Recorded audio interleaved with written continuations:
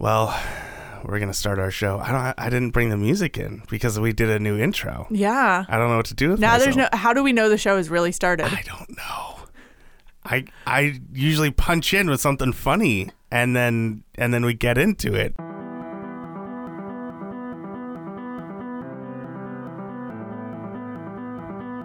Welcome to Between Lewis and Lovecraft. I'm Hannah. And I'm Tyler. We're here to learn more about the lives of authors that have inspired us, a journey into the stories they not only created, but also lived. So join us as we dive deep into the worlds that live just out of reach.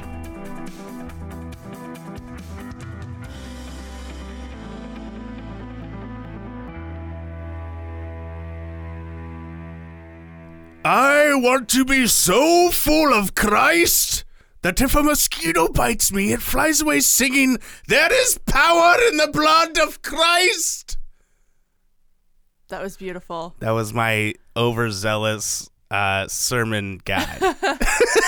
Overzealous sermon guy. Is that the new Simpsons character? Yes. Nice. Simpsons, give me a call. I'll do that voice for you whenever you need. I'm really scared for this mosquito now that's full of the blood of Christ, man. It's about... saved. It took communion.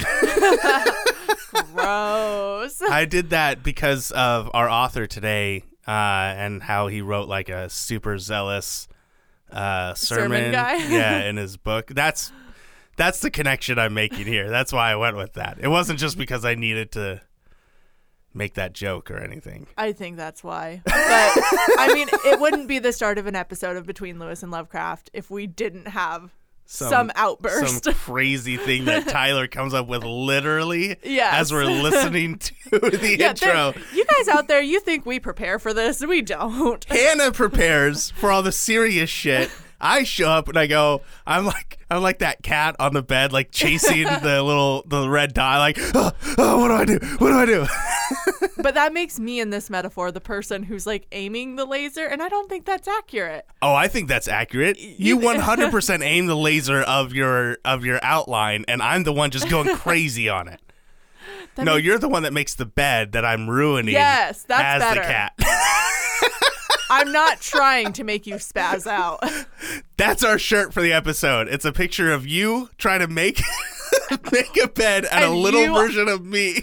Your face like copy pasted onto a cat's body, which is going to be horrifying. Or like one of the CG cats from the new movie Cats. Oh, God, that's but with even my worse. face.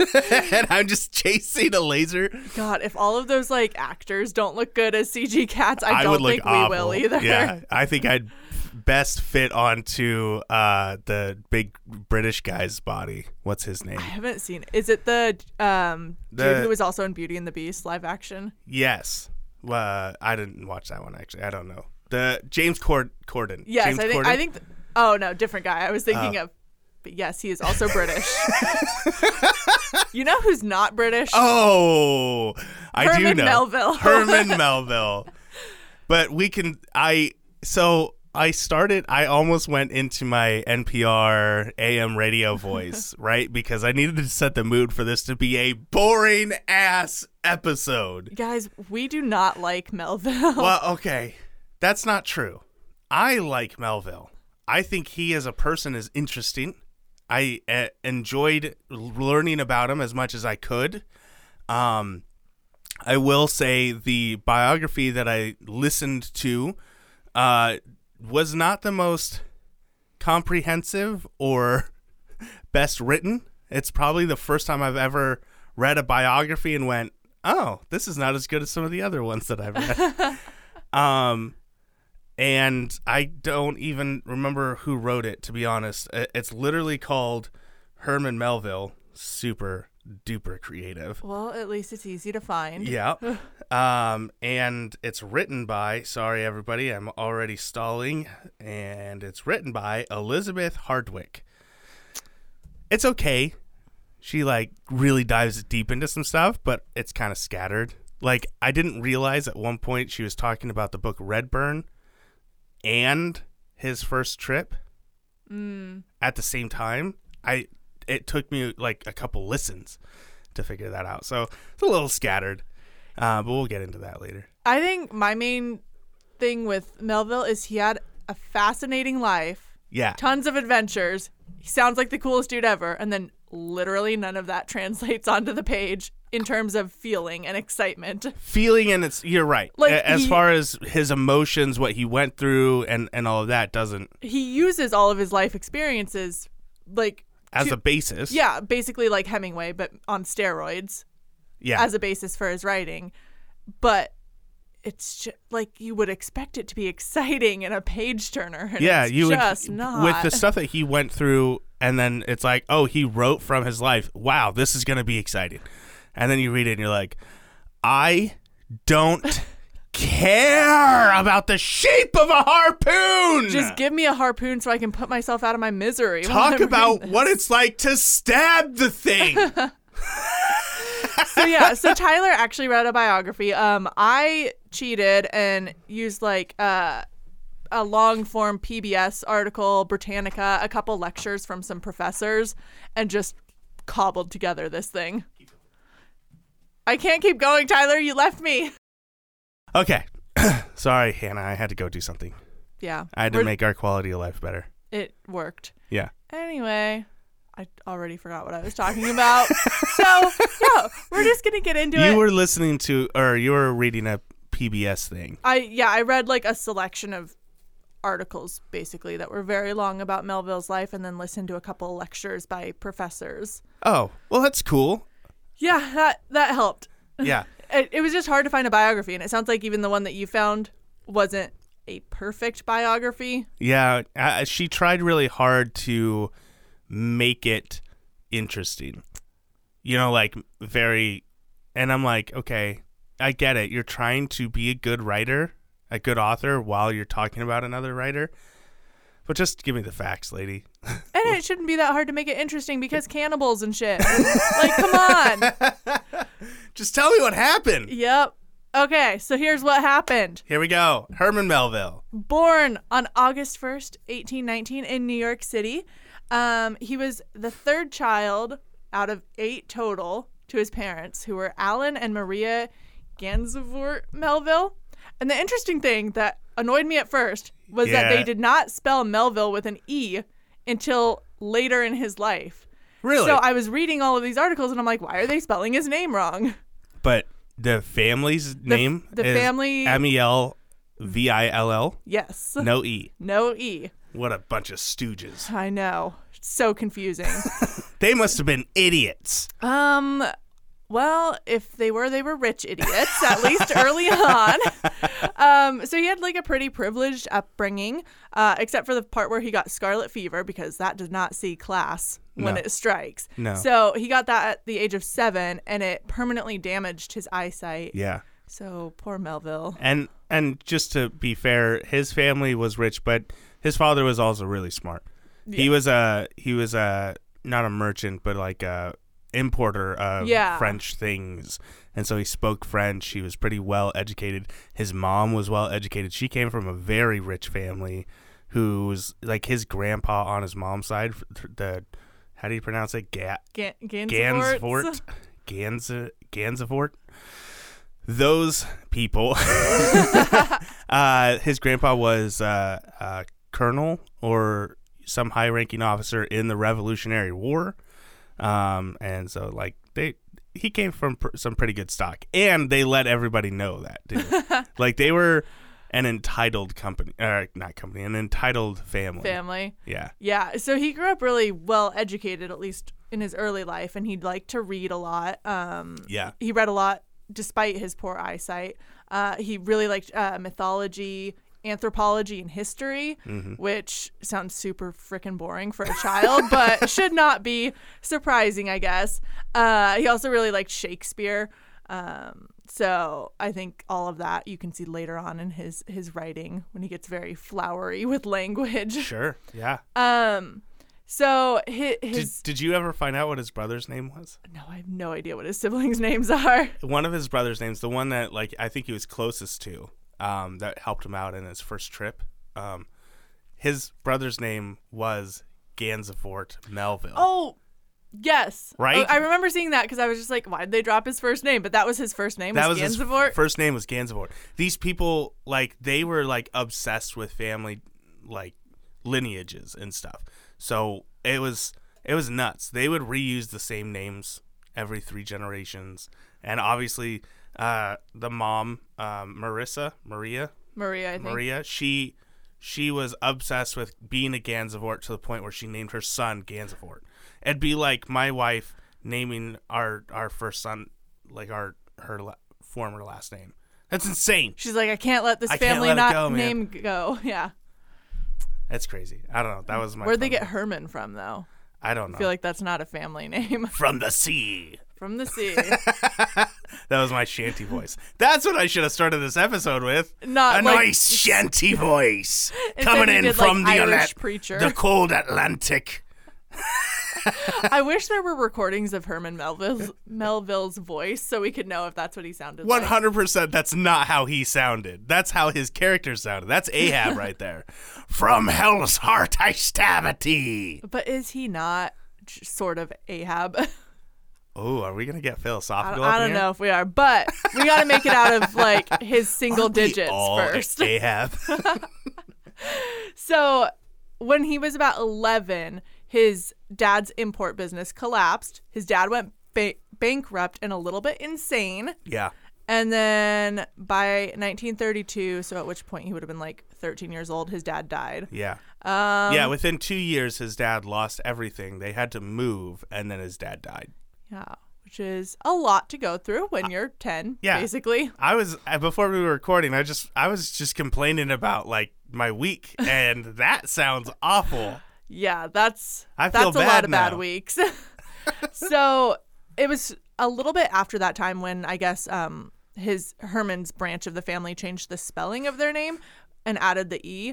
I'm not really sure like why they did that, if it was to distance themselves from his bankrupt, insane I dead wonder if father. That is, yeah. But that's when the spelling changed.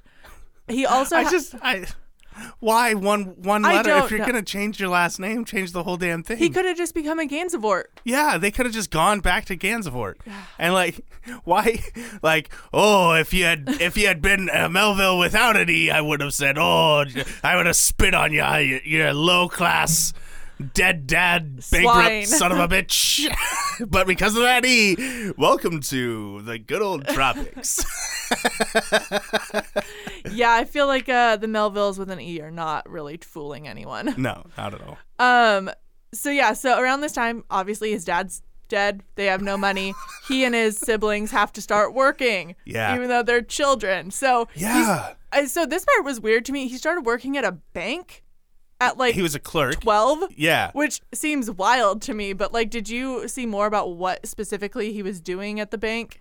No, was this his uncle's bank? I think. I saw that he worked on his uncle's farm at one point. I don't know if his uncle or a different uncle owned the bank. I don't know. He has a lot of connections through uncles, and I don't think they're all the same uncle. I think these are large families, so I think he has a lot of uncles. I feel like it might have been his uncle's bank that he got a job at, but I can't be certain on that. I know for a fact when he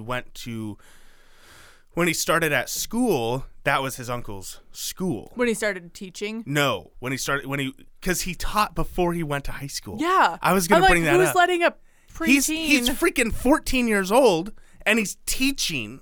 But, I mean, again, we're talking about a completely different time, right? We're talking when kids generally would start working. This is during right at the beginning of the American Industrial Revolution, right? Like we're starting to see certain patterns being done, and it's before unions, it's before all kinds of, actual laws for keeping people alive. So children were working a lot. So it's not uncommon, and people were dying at the age of 30. Like, it's not uncommon that you start your life at fucking 12 years old. It was insane back then. So he's teaching before he goes to high school. Obviously, he's teaching what he knows, probably math, because that's what he was good at. And I think he was good at history also, or something like that. He was definitely interested in that. Yeah, so I view it more as like being a tutor. Like, when we were kids, I'm sure there were kids who excelled at school, and if they really applied themselves, they could have been paid by our parents to teach us stuff, just to be our tutor. That's how I think it would have really worked. But nobody wanted to learn because everyone was too busy not dying. That's a full-time job in the 1800s. Yeah. Yeah, so he's starting his life at 12, basically, getting out there and working. So obviously those were all his like preliminary jobs. The thing that he's really known for is life at sea, right, and working on ships. So which that started when he was around 20. Yeah, so he took his first. He took his first job as a cabin boy with a trade ship called the St. Lawrence in 1938, so he would have been like 19 or whatever. Okay. And did a round trip to Liverpool.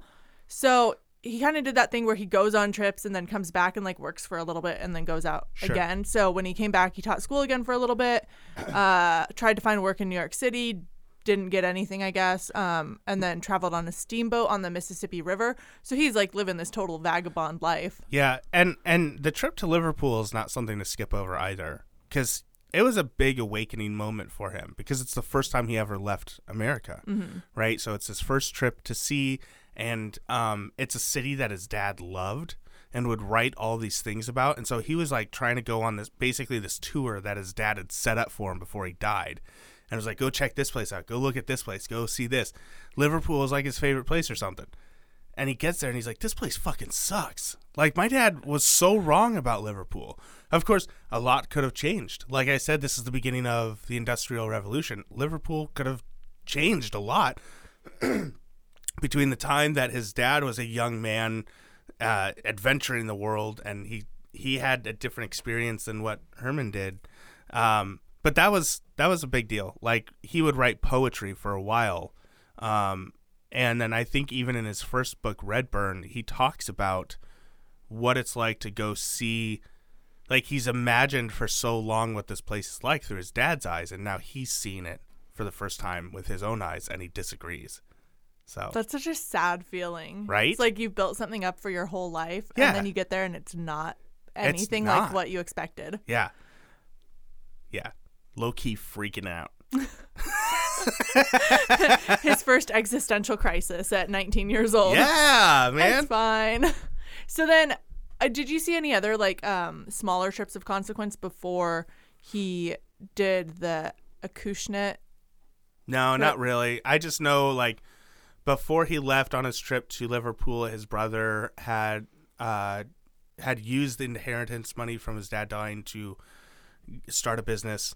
The business failed. Like, that's something really that a lot of people have talked about. Like, the Melvilles went through a lot of bankruptcy. They were just doomed to fail at any business they tried.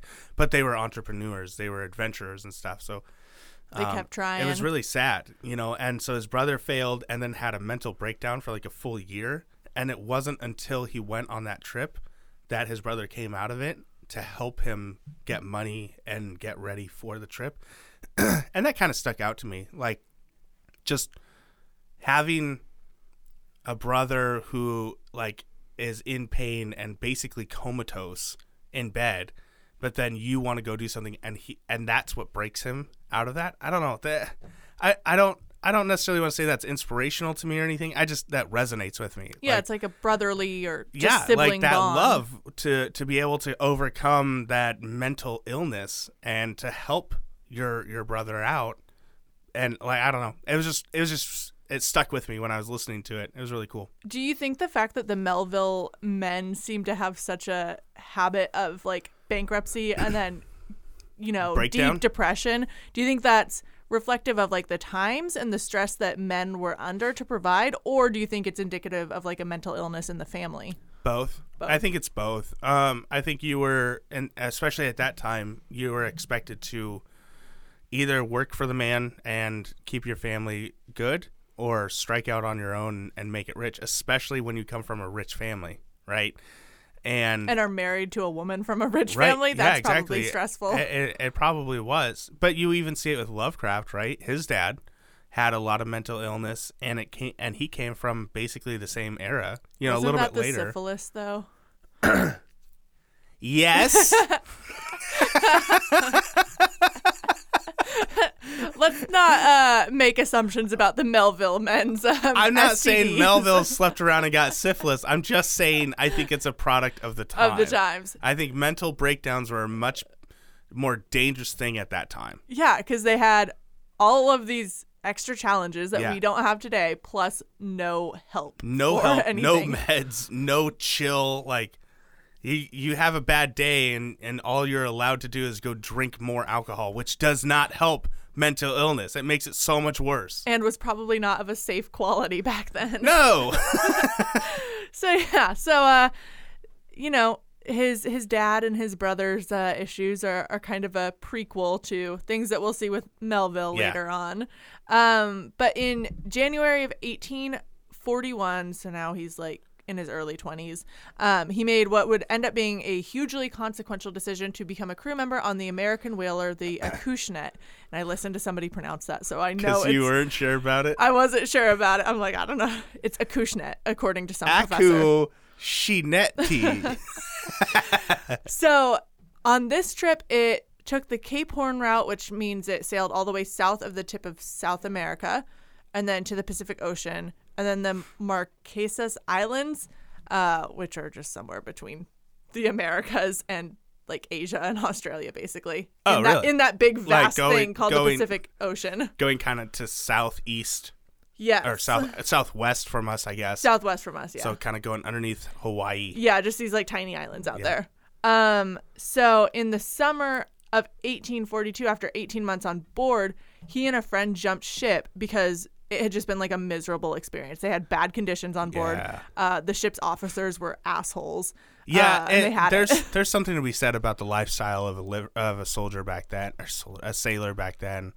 You could get fucked up. Well, you're stuck on a tiny like moving object at sea for years at a time Basically a small village. with just dudes. Yeah, just dudes, and there's a hierarchy, and if you don't, you sign a contract that basically says, if I break this, you're allowed to kill me. Right? That's a lot and of if stress. you break that in any way, they will do whatever they want to you. So if they're like, hey, that other sailor's dead, go, cut him up, we're going to eat him. You have to do that. And if you're like, no, I don't want to do that, they're like, great, well, we're going to kill you now, and we're going to eat you. So how do you feel about that? Like, that's insane. I could not work under that sort of condition. I don't know why anybody would do that, just because those ships were known for being rife with abuse. Yeah. And also just the shitty conditions of being on a boat in the 1800s. Yeah. Which seems terrible. So yeah, he and one of his other crewmates, they were over it. So they jumped ship, and they like got on this island called Nuku Hiva and Nice. lived Well done. there with the friendly, in quotes, cannibals for about a month.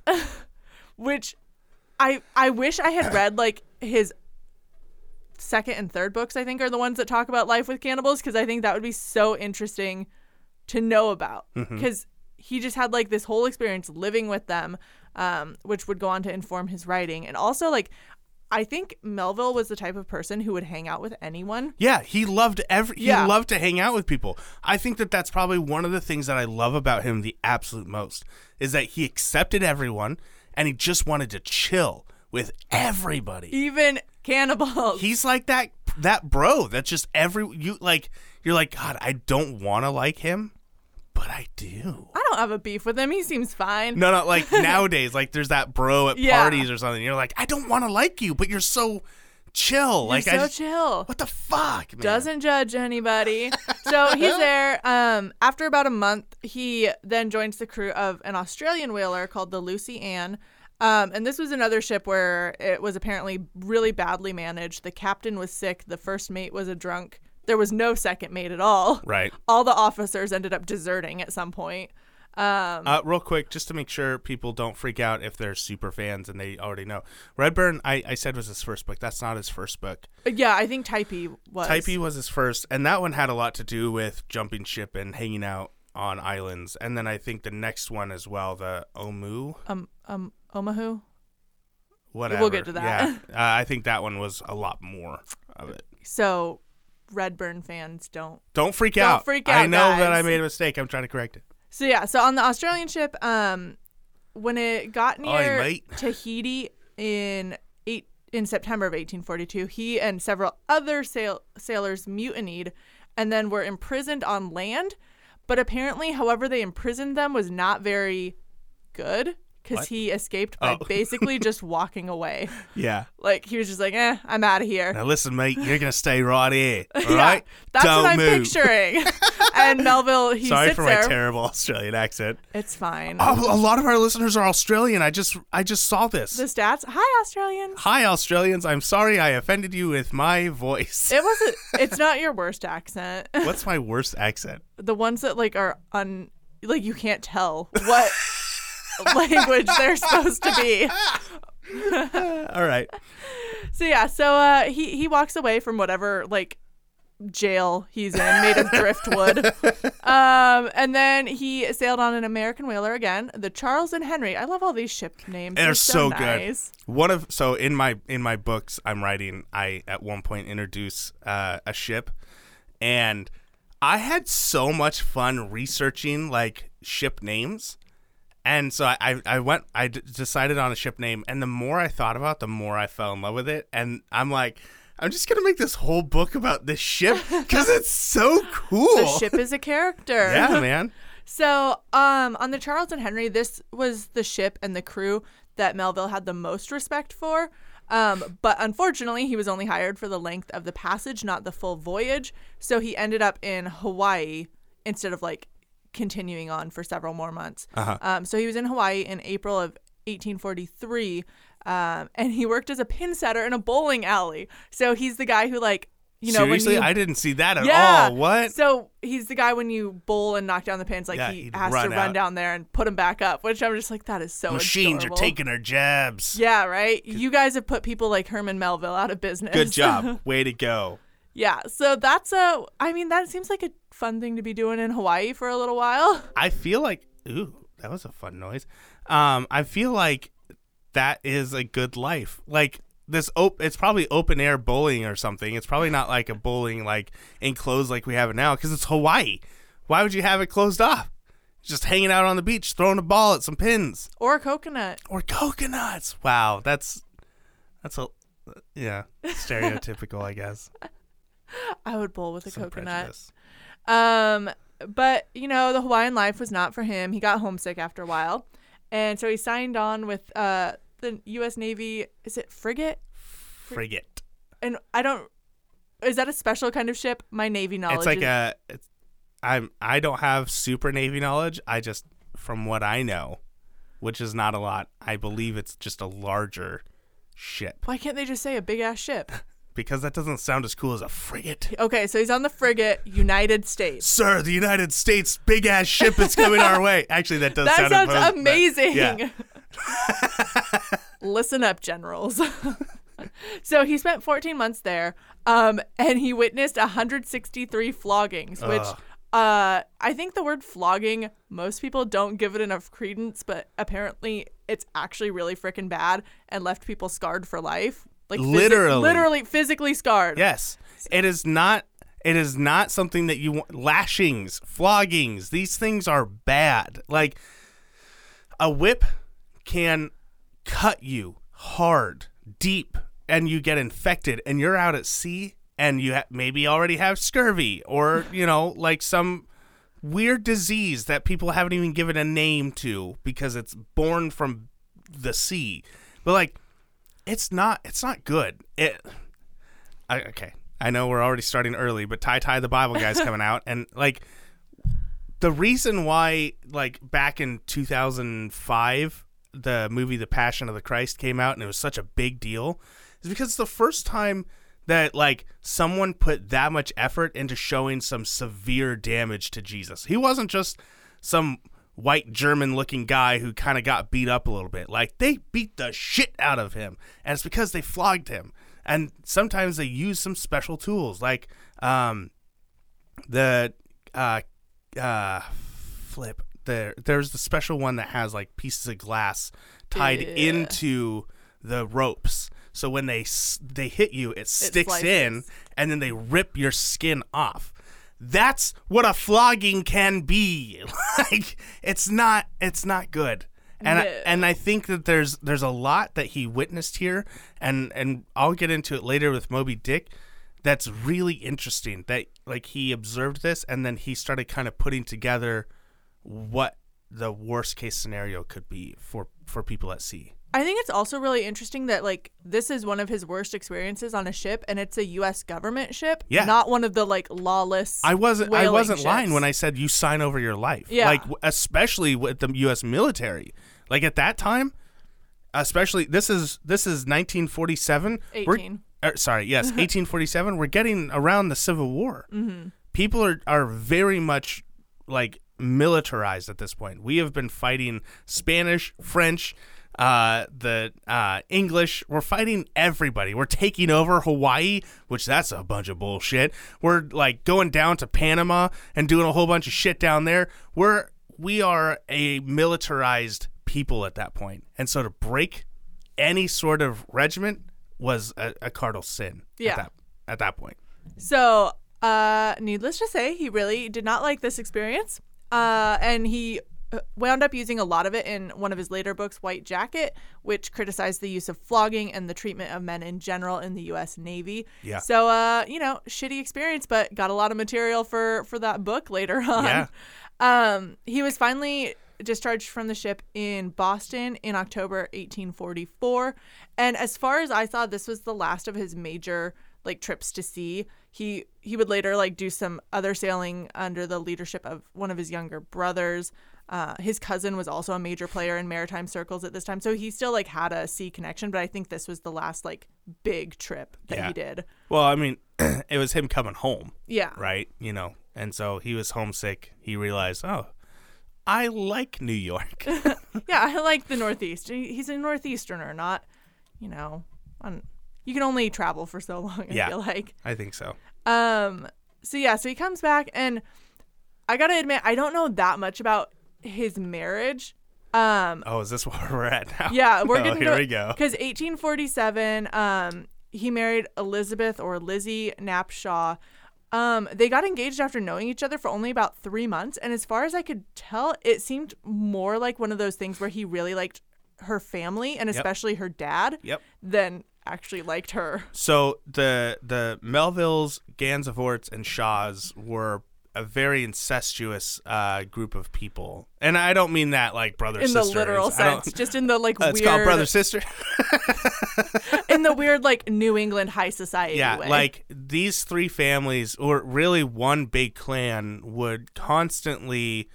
They just wanted to produce the best heirs, and they wanted to stay within, their families. And I don't know if it was Herman and Lizzie, but there was within Herman's generation, there was a marriage that really sealed the deal between these three families. And so I know that Herman married her because it was the thing to do.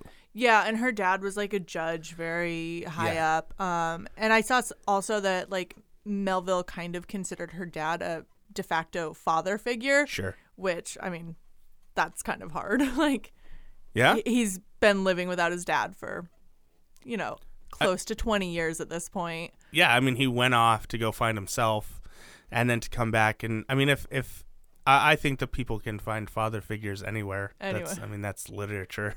You see that everywhere. But I think that the families are close enough if you're able to find someone if he was able to find someone who could really help him through a lot of stuff, then that's great.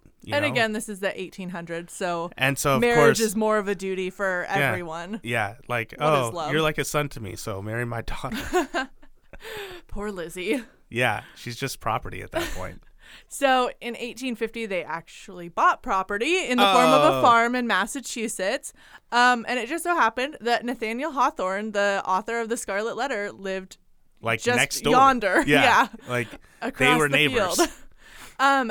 As far as I saw, they hadn't met yet. Like, Melville wrote some review of one of Hawthorne's works or something.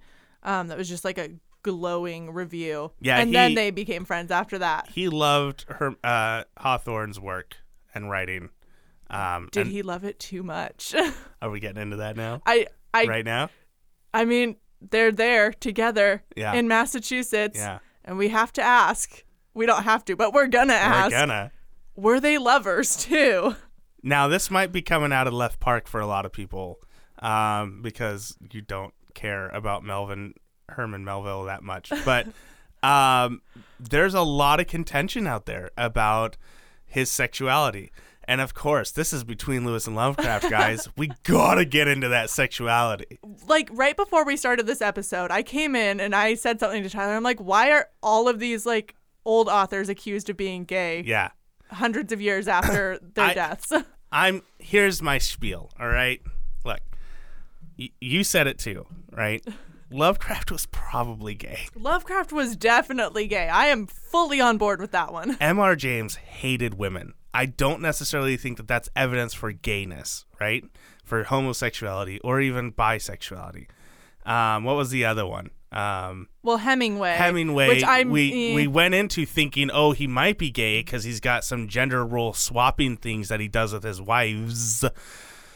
But you know, we can't judge his kinks. End of the day, I don't think he was, because there's no evidence that he ever wanted those sort of relationships with men, right? He just had some weird fantasies with women, right? So I think that he had some weird fetishes. That doesn't mean he's gay.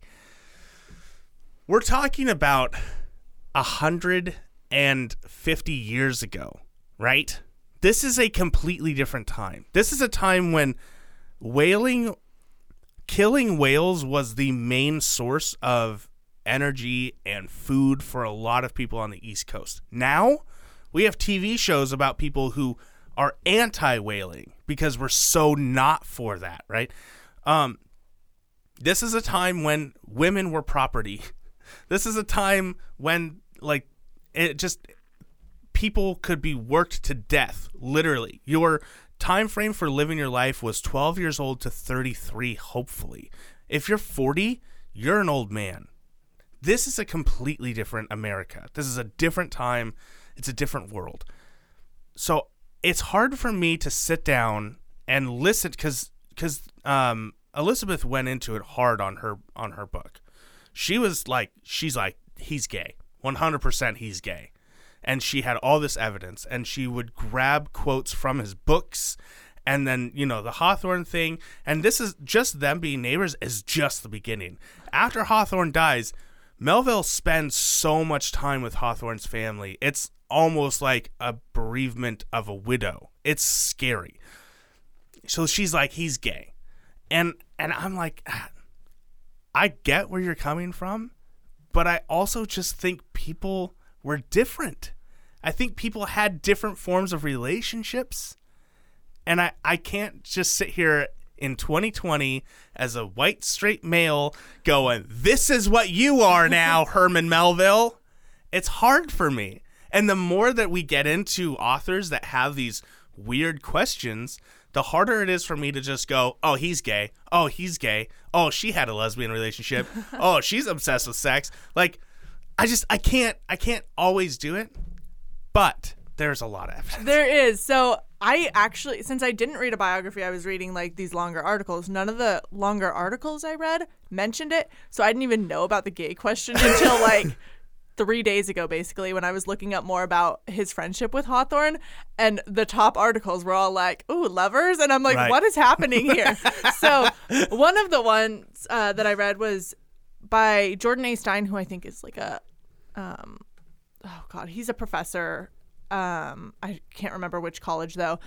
He wrote a piece in the LA Book Review called History's Dick Jokes on Melville and Hawthorne. So he uses like Melville's writing and particularly letters to Hawthorne to try to make this case for like, yeah, maybe he was into him. Yeah. And so the first review that Hawthorne wrote that Melville wrote of Hawthorne's work had gems such as, already I feel that this Hawthorne has dropped Germanist seeds into my soul. And then later he goes, Hawthorne expands and deepens down the more I contemplate him, and further shoots his strong New England roots into the hot soil of my southern soul. Yeah, man. Ugh. Yeah. Why? I get it. Like, I get that his writing is very, at the very least, his writing is very homoerotic. Okay? By modern standards, yes. I don't know if this was like a normal, like, Do you talk about dudes dropping their seed into your soul in the 1800s? I mean, I say it all the time. When I know. meet I try to someone- tell him not When to. I meet someone, I'm like, yo, that dude can drop seed in me any day. Yo, that guy right there, that's a seed dropper for me. The hot soil of my southern soul. But, you know, and we don't know what, like, he could be writing this, and then, like, we have him here at the table, like, yo, Herman, this is super gay. He's like, no, it's not. Like, I'm saying, like, he and I connected, like, and he could have reasons. Of course, we'd be like, oh, okay, Herman, whatever. Yeah. Super childish about it. But it goes into his writing as well. Yeah, like Moby Dick has scenes where him and Queequeg, son of a bitch. Queequeg. Queequeg. I never actually had to say it out loud. So I listened to some chapters with him. I read it and go, Q guy. Mr. Yeah, just Q. Q. Mr. Q. Him and Ishmael are just hanging out in bed together, smoking pipes and talking. And he's like, there's never any better quality of time than spending time in bed, dropping trow with another dude, just talking throughout the night. And then Queequeg embraced me. And then I turned over and we slept better than we've ever slept before. And I'm like, what? And to be very clear, there's nothing wrong with it if that's what's going on. But it also seems like wild for the 1850s. One, nothing wrong with it if he's gay. I don't mind that. Two, nothing wrong with it if he's not gay. If it's two best friends just sharing a bed, smoking together, done. Which is fine, but we also have to acknowledge that that's not a societal norm even now. Right. Like, I feel like girls have it easier. Like, yeah, I can totally, like, sleep in the same bed as a friend if I'm traveling. But I think if guys tried to do that like, I don't think bro code would let you sleep in the same bed as your friend. In high school, me and my best friend Nick, we would watch The Office and, you know, like, post up in his bed, and we're just sitting there watching The Office, and then it's like 2:00, we both fall asleep. We're not cuddling each other. They're fucking cuddling in Moby Dick.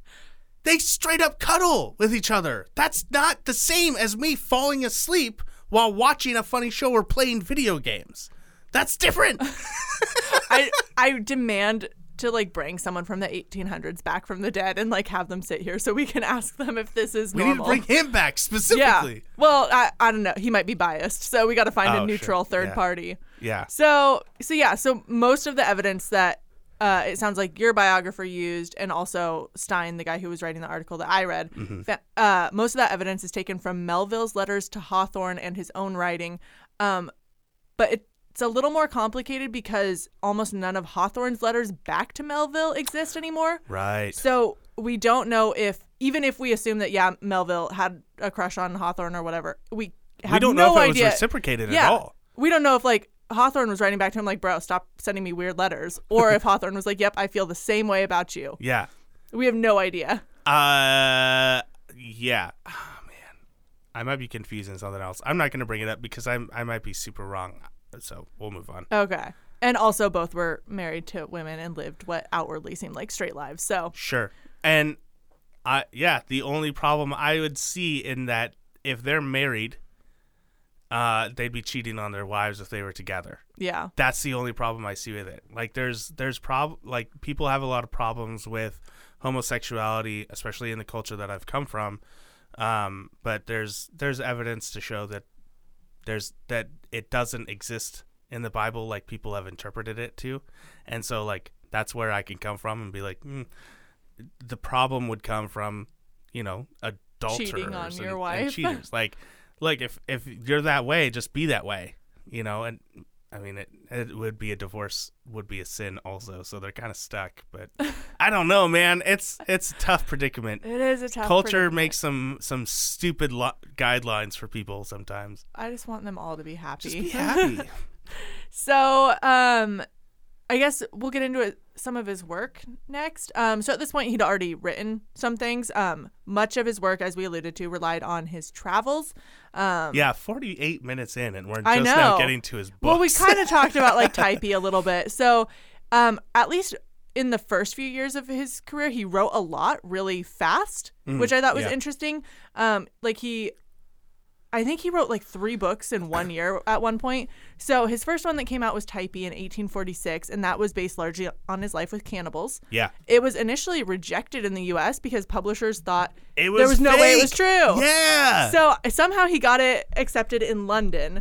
And I think that one did pretty well once it came out. Yeah. And then he followed it with Omoo. So, do you know the story behind Typee after it came out in London? No, what happened afterwards? So Typee follows a main character, the protagonist, and his buddy along the way, right? And then at one point they get separated in the story. And so everybody's like, this is crazy, it's not real. So in real life, he writes the story, it gets published in London, and the other guy from that story who's a real person is like, yo! I'm alive and real, and I can attest that this is real shit. So then he has to write like a letter for the beginning of the book to be like, look, I'm the other guy. I'm real, and I lived, and this is real. So then people started being like, oh, okay, some credibility. That's wild. So is it his friend then who jumped ship with him and lived on the island with the cannibals? No, I don't honestly remember which one went which way. I just know that they got separated, and after he wrote the book, his friend was like, that's me. That's like such a cool story, right? That's adorable. So he follows it with Omoo, which was based on his experiences in Tahiti. And yeah, so both these first 2 novels did pretty well and actually got him like some respect in the writing community. Sure. And then things just didn't go as well after that. So he wrote 3 more books between 1849 and 1850. One of them, and I'm spacing on the name, but Melville himself characterized as a flop that was basically a chartless voyage when he was writing it. That's Redburn? Yeah. Oh, sorry, Redburn. Yeah. He didn't think very highly of his own work in that one. That was, if I remember correctly, that was actually the first one he wrote. Right, not the first one that was published. I think he'd been writing that one, and I think people said I only wrote it for some tobacco, like he was writing it to get paid. He was writing it just to get something out of it. And I think we see that. I mean, that's probably part of the reason he writes 3 books basically in 1 year. Yeah, he's like, oh, I can make some money doing this, and I'm gonna start doing that. Yeah. So Redburn didn't do so great. The other 2, small success, if you can even say that much. And then Moby Dick, the magnum opus in 1851. So this is a book that's on like high school reading lists all around the country. At the time, nobody liked it. Only a few critics were like, oh yeah, this is genius. Right. And everybody else was like, nobody wants to read this garbage. Yeah. Tell us about people jumping ship and living with cannibals. That's what we want. Yeah. That's what you're good at. Herman, come on, give us what we want. And he's like, no, I've written that already. I want to write something else. I'm going to give you 700 pages of tiny type of what harpoons are made out of and how they've changed and what we're going to do with them and how to do everything. But that was exactly his point in writing it. Is you have to look at what did he like? He liked anthropology. He liked history.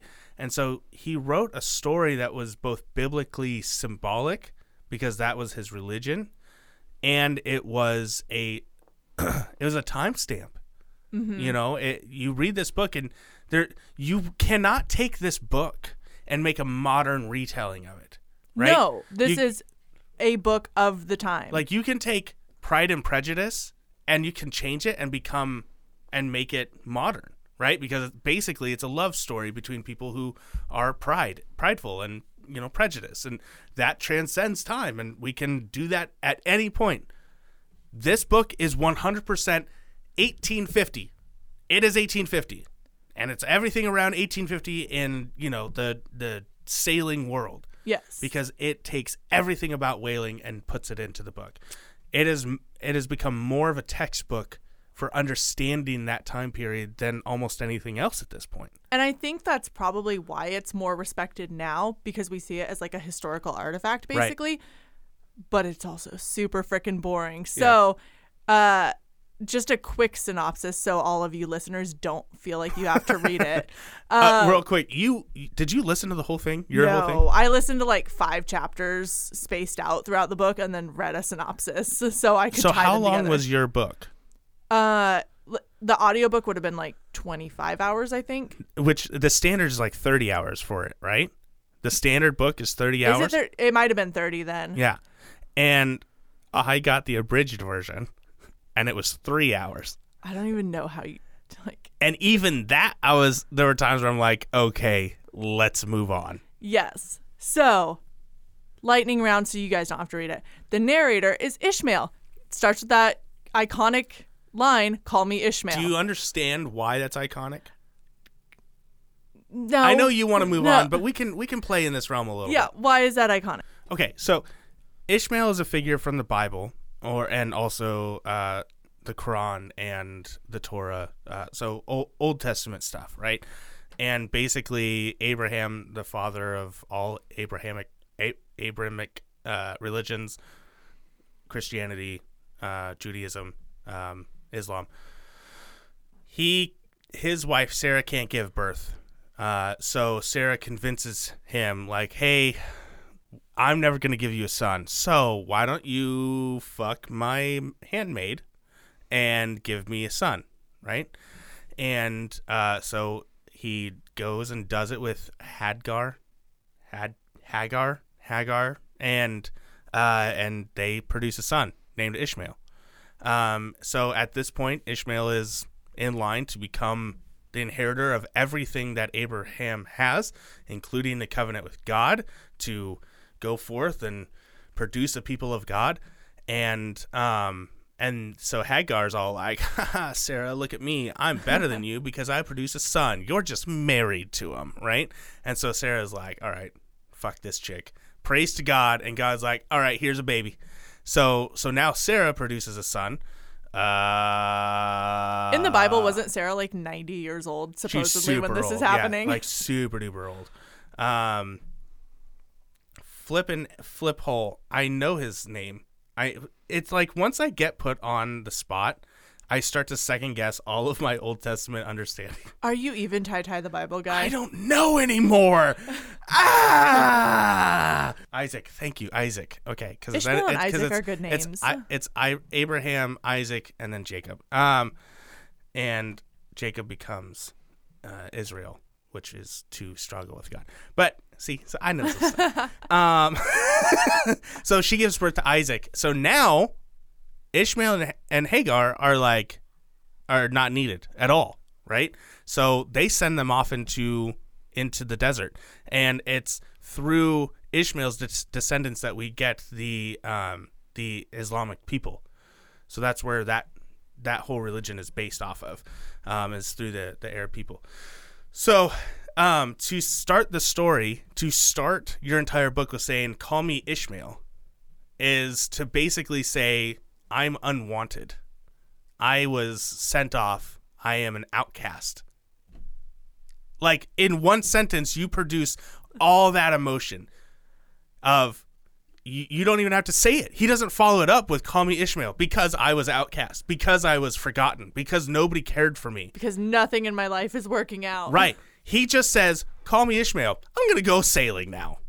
And people knew. People got it. So that's why it's important. That's why it's so iconic, because it is a statement without making any statement. Which is ironic for Melville, since he likes to make statements and then follow it up with 5 pages of explaining that same statement. Again, Moby Dick is such an interesting book because he interplays 2 different styles of writing. He does the textbook stuff where he's like, this is a harpoon. This is how a harpoon works. I'm going to spend the next chapter explaining a harpoon and where it came from and how it's designed, right? And we're like, we don't fucking care. But then he has this symbolic writing that he throws in there, and he doesn't explain it. He doesn't belittle the reader by explaining the whole thing of like, the Ishmael is saved by a coffin that was created for his best friend, who cuddled him at the beginning and cradled him and gave him the best night of his life. That's what he says for sleeping. And now his friend's coffin saves him and carries him to safety. Who is Rachel? Rachel is another biblical name. Rachel is another person within the Abrahamic line of people. Like, he doesn't explain it. He just puts it in. It's so weird. That's why we now read it and go, holy shit, he's doing like 2 or 3 different styles of writing all at once. Commit to one, man. Commit. So, we're going to get to the coffin bit. Sorry. So, the plot is Ishmael, the young man who wants to lift his spirits by hitting the high seas for an adventure. He soon makes friends with Queequeg, that dude we've been alluding to, who is described as a tattooed Polynesian harpooner, who ultimately, but indirectly, saves Ishmael's life. They both join the crew of the Pequod, whose captain is Ahab, and he's described as a, quote, grand, ungodly, godlike man, which is a lot to unpack in one little description. But basically, his sole mission in life is to get revenge on the white whale, Moby Dick, which is almost like this mythical creature that's kind of like personified by presenting it like the whale has battle knowledge and is like intentionally tormenting all of these sailors. Well, yeah, yes and no. Do you understand where the name Moby Dick came from? No. Okay, so Moby Dick is taken from a book. I can't remember exactly how to pronounce it, so I do apologize, but it's like Mobius Sakai Dick or whatever. And it's supposed to represent a variant in the whale pods where there tends to be one male that will aggressively attack things that come near to protect all the others. And so Moby Dick, that's the name for this, because this whale is so aggressive, it attacks all these whalers and ships, protecting its kind, and it survives. Yeah, so basically the lore, or I guess factual lore among sailors, is that Moby Dick will flee from ships and then abruptly turn back and smash them to smithereens. Yeah, it leads them away from its pod and then destroys them. Yeah. So during this voyage, the crew and the ship seems to be prone to its own bad luck too, which is like an omen of things to come. Like they lose a large whale carcass. They get a lot of injuries and sick illnesses. And then it's at that point where Queequeg has a coffin built for him because he's sure he's gonna die. He's on death's door. Yeah. He's dead. So basically he gets one of the carpenters. He's like, build me a coffin, man. I'm not gonna make it. Yeah. And then finally at the end there's this epic. Well, and then he decides, oh, I still have something to live for on land, so I can't die yet. Yeah, so Queequeg doesn't die yet. So he turns this coffin that was made specifically for him into his chest where he can just store all of his stuff. Which, there's a metaphor in there somewhere. Yeah. So finally, it ends with this 3-day battle between the Pequod and Moby Dick, in which the ship is destroyed. Everybody on it dies. Ahab manages to harpoon the whale and is dragged down with him, which that's some symbolism for why you shouldn't devote your life to trying to take someone else down. Symbolism for heroin. Yeah, right? That too. And then Ishmael is the only survivor floating away on Queequeg's coffin until a passing ship rescues him. Yeah. So now you've basically read the book. Yeah, I mean, there's a lot more to it. I mean, Ahab is a very interesting character to read. Also sounds like an insufferable asshole. Yes and no. And that's the thing, like I was saying earlier. At no point does Ahab ever have any lashings on his boat. And so, like, there are things that Herman puts into the story to humanize Ahab for the time that he's in. At one point, they're like, well, is he a good man? And they're like, he's I think they say, like, he's not a Christian, but he's a good man. And I'd rather be with a level-headed atheist than a moody Christian. Something like that. And I'm like, oh my God, I totally would too. That is so bold for the times. Yeah. Too. They present Ahab in a fairly interesting way where he has a very obvious problem. And Starbuck, his main mate, is like, you're insane. And I made a mistake coming out here with you. But everyone else is like, no, we love you, man. We're on it. We're in it with you. And to the very end, Starbuck is like, dude, you don't have to do this. Don't do this. Let's just turn around. Let's just go back. And he's this voice of reason for Ahab. But Ahab's, he's obsessed. And right before the final battle, he's almost level-headed and he's almost tempted to turn around because he's like, I married this woman. And the second I married her, she became a widow because I've only spent one night in my bed since I married her. Like, I am obsessed. I know I'm obsessed, but I have to do this because he took my leg. And he's so much better than me, and I have to destroy him for being better than me. He's just a very interesting character. I like how Starbuck is like the one dude in the cult who sees it for what it is and is like trying to save everybody else. Yeah. Also, it totally doesn't matter to the story at all, but it was really interesting when I was listening to one of the lectures from a professor. Mm-hmm. So Herman Melville is very inconsistent throughout all of Moby Dick with like little facts about the ship, including which leg Ahab is missing. Oh, really? Apparently it switches back and forth all throughout the book. Because it doesn't matter. It doesn't matter, or he didn't care, or lazy because copy Ahab editors. never lost his leg. Whoa. And he keeps forgetting which one to put the thing on. And he does that thing where he puts his knee in first into his pants. And so his leg is just kind of propped up behind him. And then he just puts the peg on there. And everyone's like, oh, don't look at it too much or else we'll get lashed. I like that explanation even better. But no, apparently there are all sorts of inconsistencies about like the layout of the ship and stuff. And I'm just like, oh, that's... Probably because it's an amalgamation of different times of and different ships that he's been on and stuff. And I think that's funny that like one of the greatest works of history, of literature, has all of these issues. We can move on from Moby Dick, but there is one part that I really wanted to read. It struck me so hard, especially this week. I've been dealing with a lot of stuff at work, and the more that I thought about it, like I said earlier, whaling at that time was the way that people kept the lights on. It was how you had heat and energy in your home and all kinds of things. And so in a way, what he's doing is a lot like what I'm doing with my life. I'm an electrician, right? Like I work with electricity. I keep building safe by the systems that I build, and I'm learning a lot, and I'm an apprentice. I'm at the low end of the totem pole, right? So thank God you're Ishmael, not Ahab.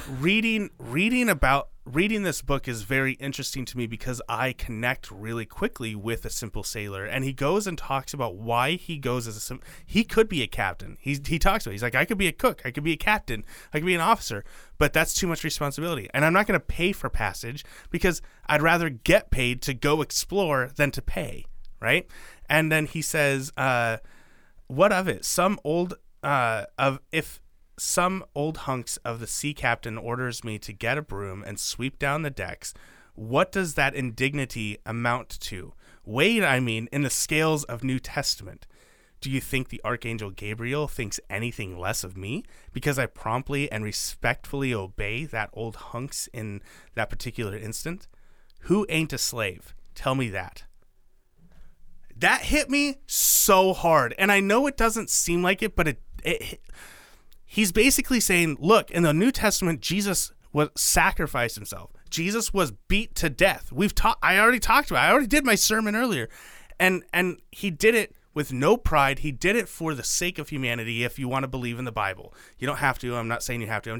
This is his thought process, right?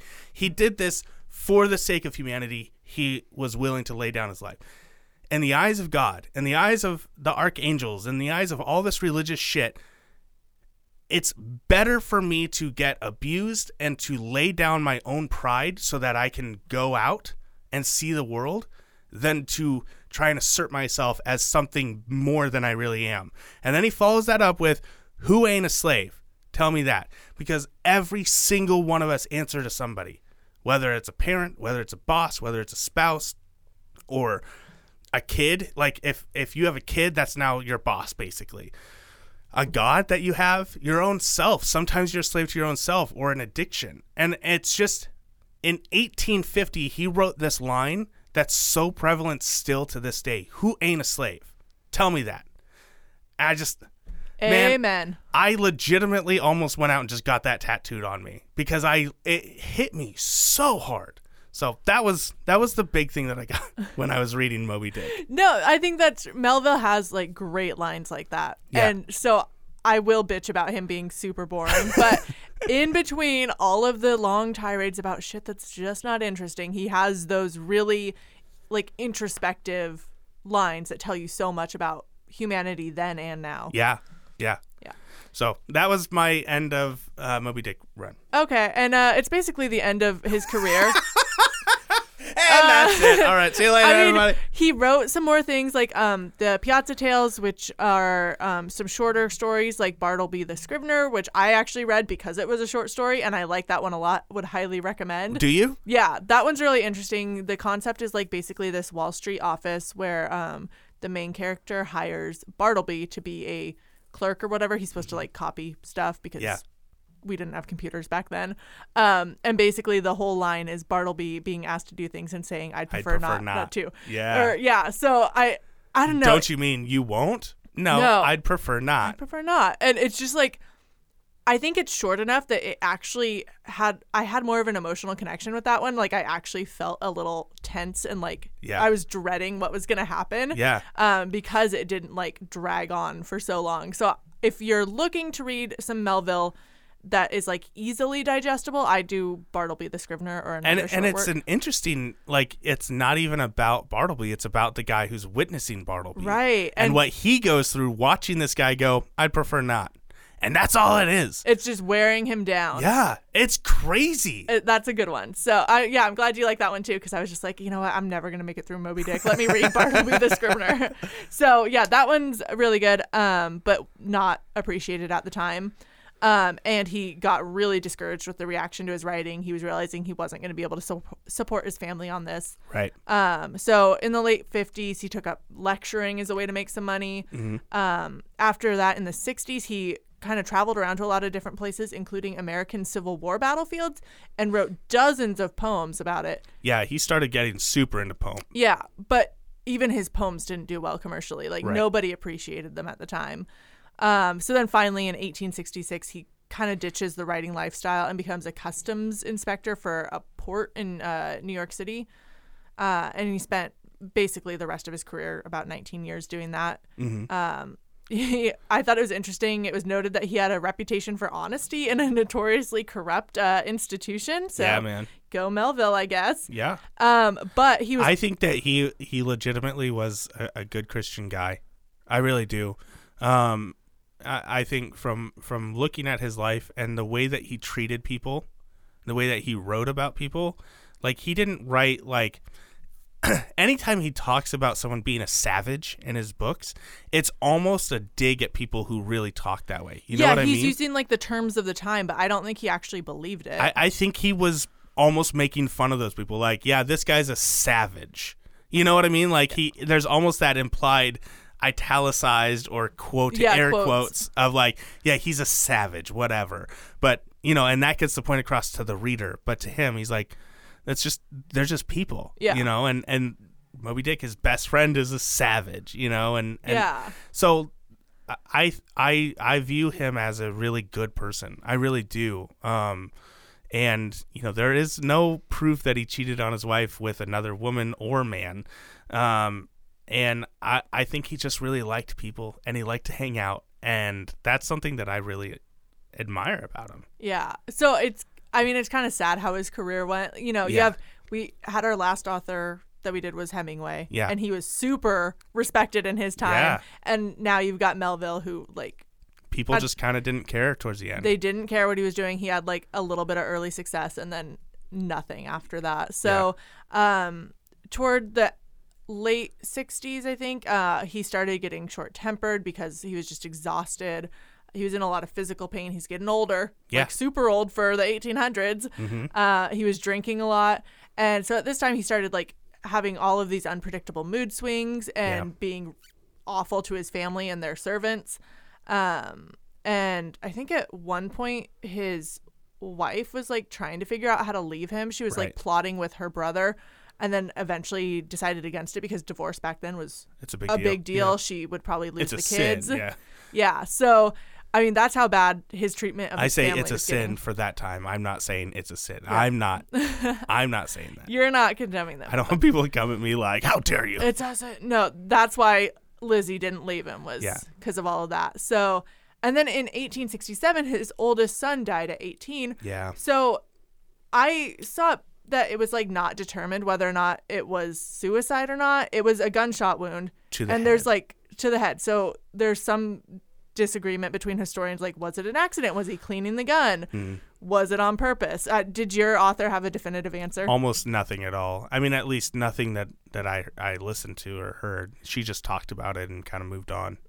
Yeah. So Because she had to start talking about Clairol, his work that apparently is highly homoerotic. oh my God.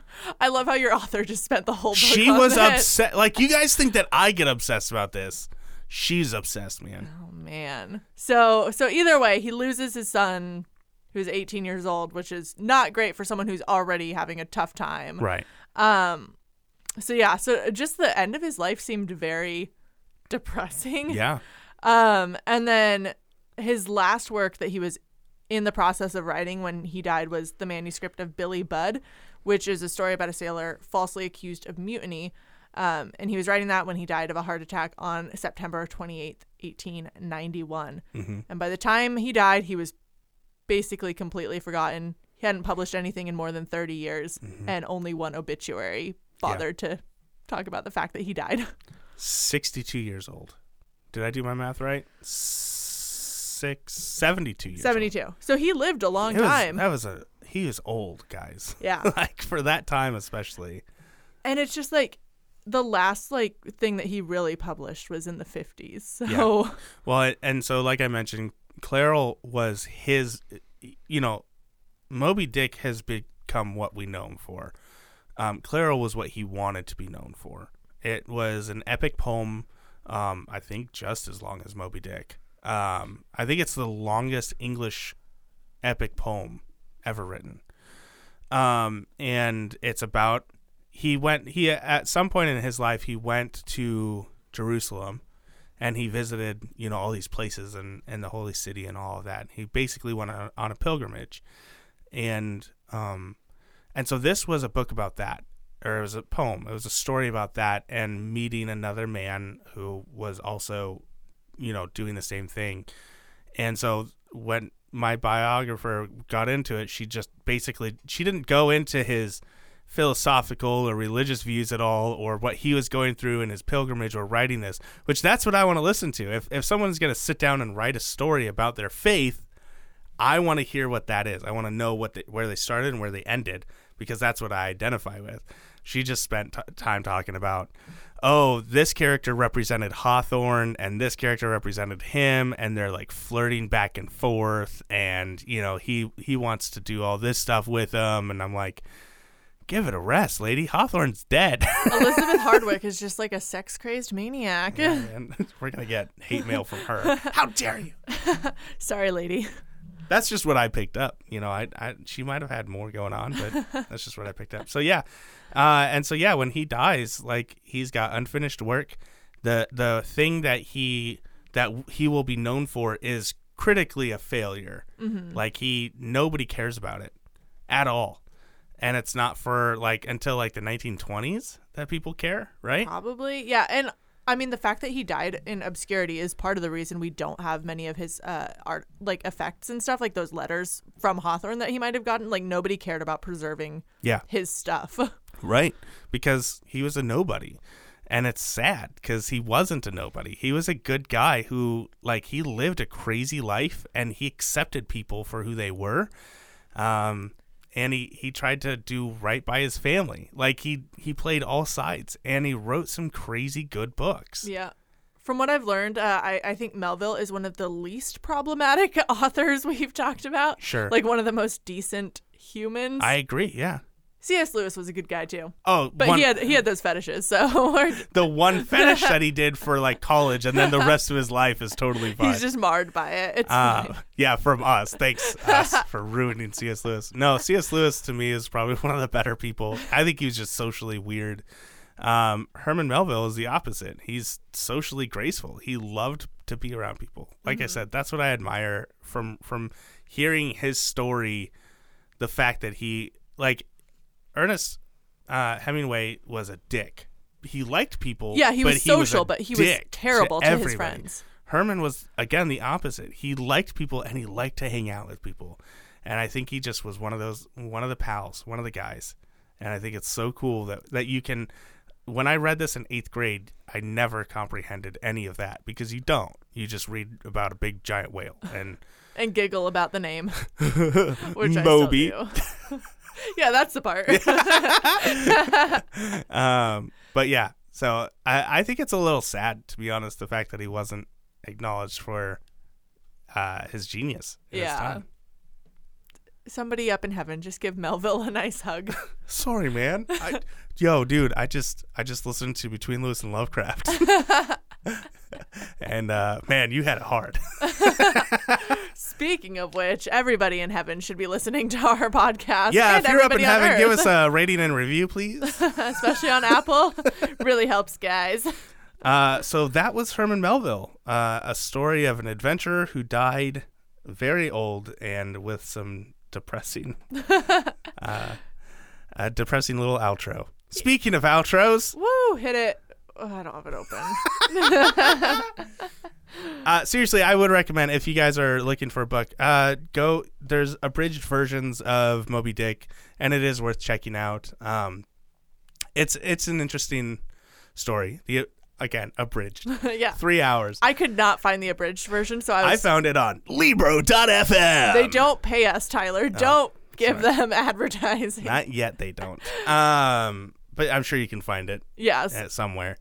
I think I typed it in too, like abridged. Moby Dick abridged. Yeah, I need the kids version. Go check out Billy Budd or Bartleby the Scrivener. That's my favorite because it's weird.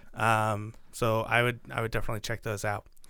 Nice. Okay. Do you want to do a teaser for our next episode? Oh yeah, man. We're talking about motherfucking. No, I'm not gonna say it like that because I don't want to disrespect him. I don't think he'd be offended. Also dead. Yeah, he is also dead. That's why we're going to talk about him. We're talking about Stan Lee, guys. Woo! So in case you guys didn't catch it, over the summer we're doing this kind of educational school books like Herman Melville and Moby Dick, and then we're going to be doing some Beach Reads Fun Times books. And Hannah let me choose the first one, and I said comic books, and she's like, great, which ones? And then I looked at her dumbfounded because I was like, I don't know all of them. And then I made up my mind on Hellboy, but then we decided to put Hellboy to something else, and then I was like, oh, Noelle Stevenson, she's cool, and so I made Hannah read a book by her, but then she's still alive and she's still young, so it's hard to do biographies on people who are alive. Yeah, like all we could do is just gush about her, and I don't want to do that. Like, it's just kind of weird. So I mean, we might talk about her someday, but not right now.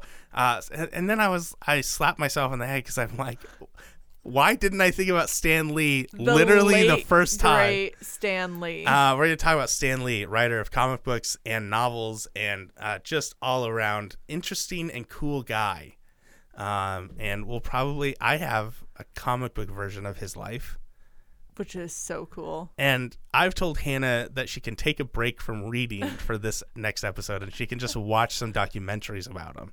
And I'm specific about that because I think there are so many creative people that are inspired by him, and there's got to be really good documentaries out there. Like I know Kevin Smith has to have one. Kevin Smith is an interesting guy on his own. So we'll be talking about Stan Lee. I'm really looking forward to that one. Yeah, it'll be fun. So yeah, in the meantime, Tyler, where can they find us? You guys can find us on Instagram at Lewis and Lovecraft. You can go to our website, lewisandlovecraft.com, facebook.com/Lewis and Lovecraft. And if you guys ever have anything that you want to just send us, fan mail, we don't deserve fan mail. If you want to tell us how wrong we are. Or suggestions for future episodes. If you want to send in a short story or anything that you want us to read, or a book review that you have. If you want to do a book review of something that we've done, dude, we want to hear that. I would love to hear what you guys think of stuff. Send it in to lewisandlovecraft@gmail.com. And as always, we want to thank Jake Basson for our amazing intro music. If you want to listen to more of his stuff, he has all sorts of genres, all sorts of songs on soundcloud.com/Jake Basson. Jake Basson. B as in boy, ASSEN. EN. Don't forget to subscribe. We are on every single platform. I've tried very hard to make sure we're everywhere. So find us on Podbean, on Spotify, Stitcher, iTunes, all of that. Go hit the little subscribe button right there. You're looking at your phone right now. Just hit it. Just follow us. Don't miss a single episode. And while you're there, if the platform allows, rate and review us, especially on iTunes. We like those. We like those 5-star reviews. 4 stars are acceptable. 3 and below will not be tolerated. So will not be tolerated. We've had a bad review. We've moved past it. We've had to console each other and just make sure we got through it. And we just don't think about that jerk anymore. We just anymore. don't think about it every single day, every time I go onto iTunes. But yeah, we definitely appreciate any reviews. It's the way that new people can know what they're getting into if they're interested in our show. If you think that we're doing a good job, we're not asking for money. We're asking for reviews. We're not asking for money right now. But we are asking that you tell other people about our show too. Yeah, we are. To tell That's other it. people. Just tell other people. them. Yeah, it's a great way to help spread the word is to tell people about our show. If you see strangers reading a book, be like, hey, you know who talks about books? Hannah and Tyler. Hannah and Tyler from Between Lewis and Lovecraft. You know, I'm sure strangers would love to hear from you. Do you have an out? I don't have an outro because I don't know that much about Stan Lee yet. Oh, I'll try and do my best Stan Lee impression. Well, he's known for saying one thing at least. Excelsior! I should have known that. Yeah. Okay.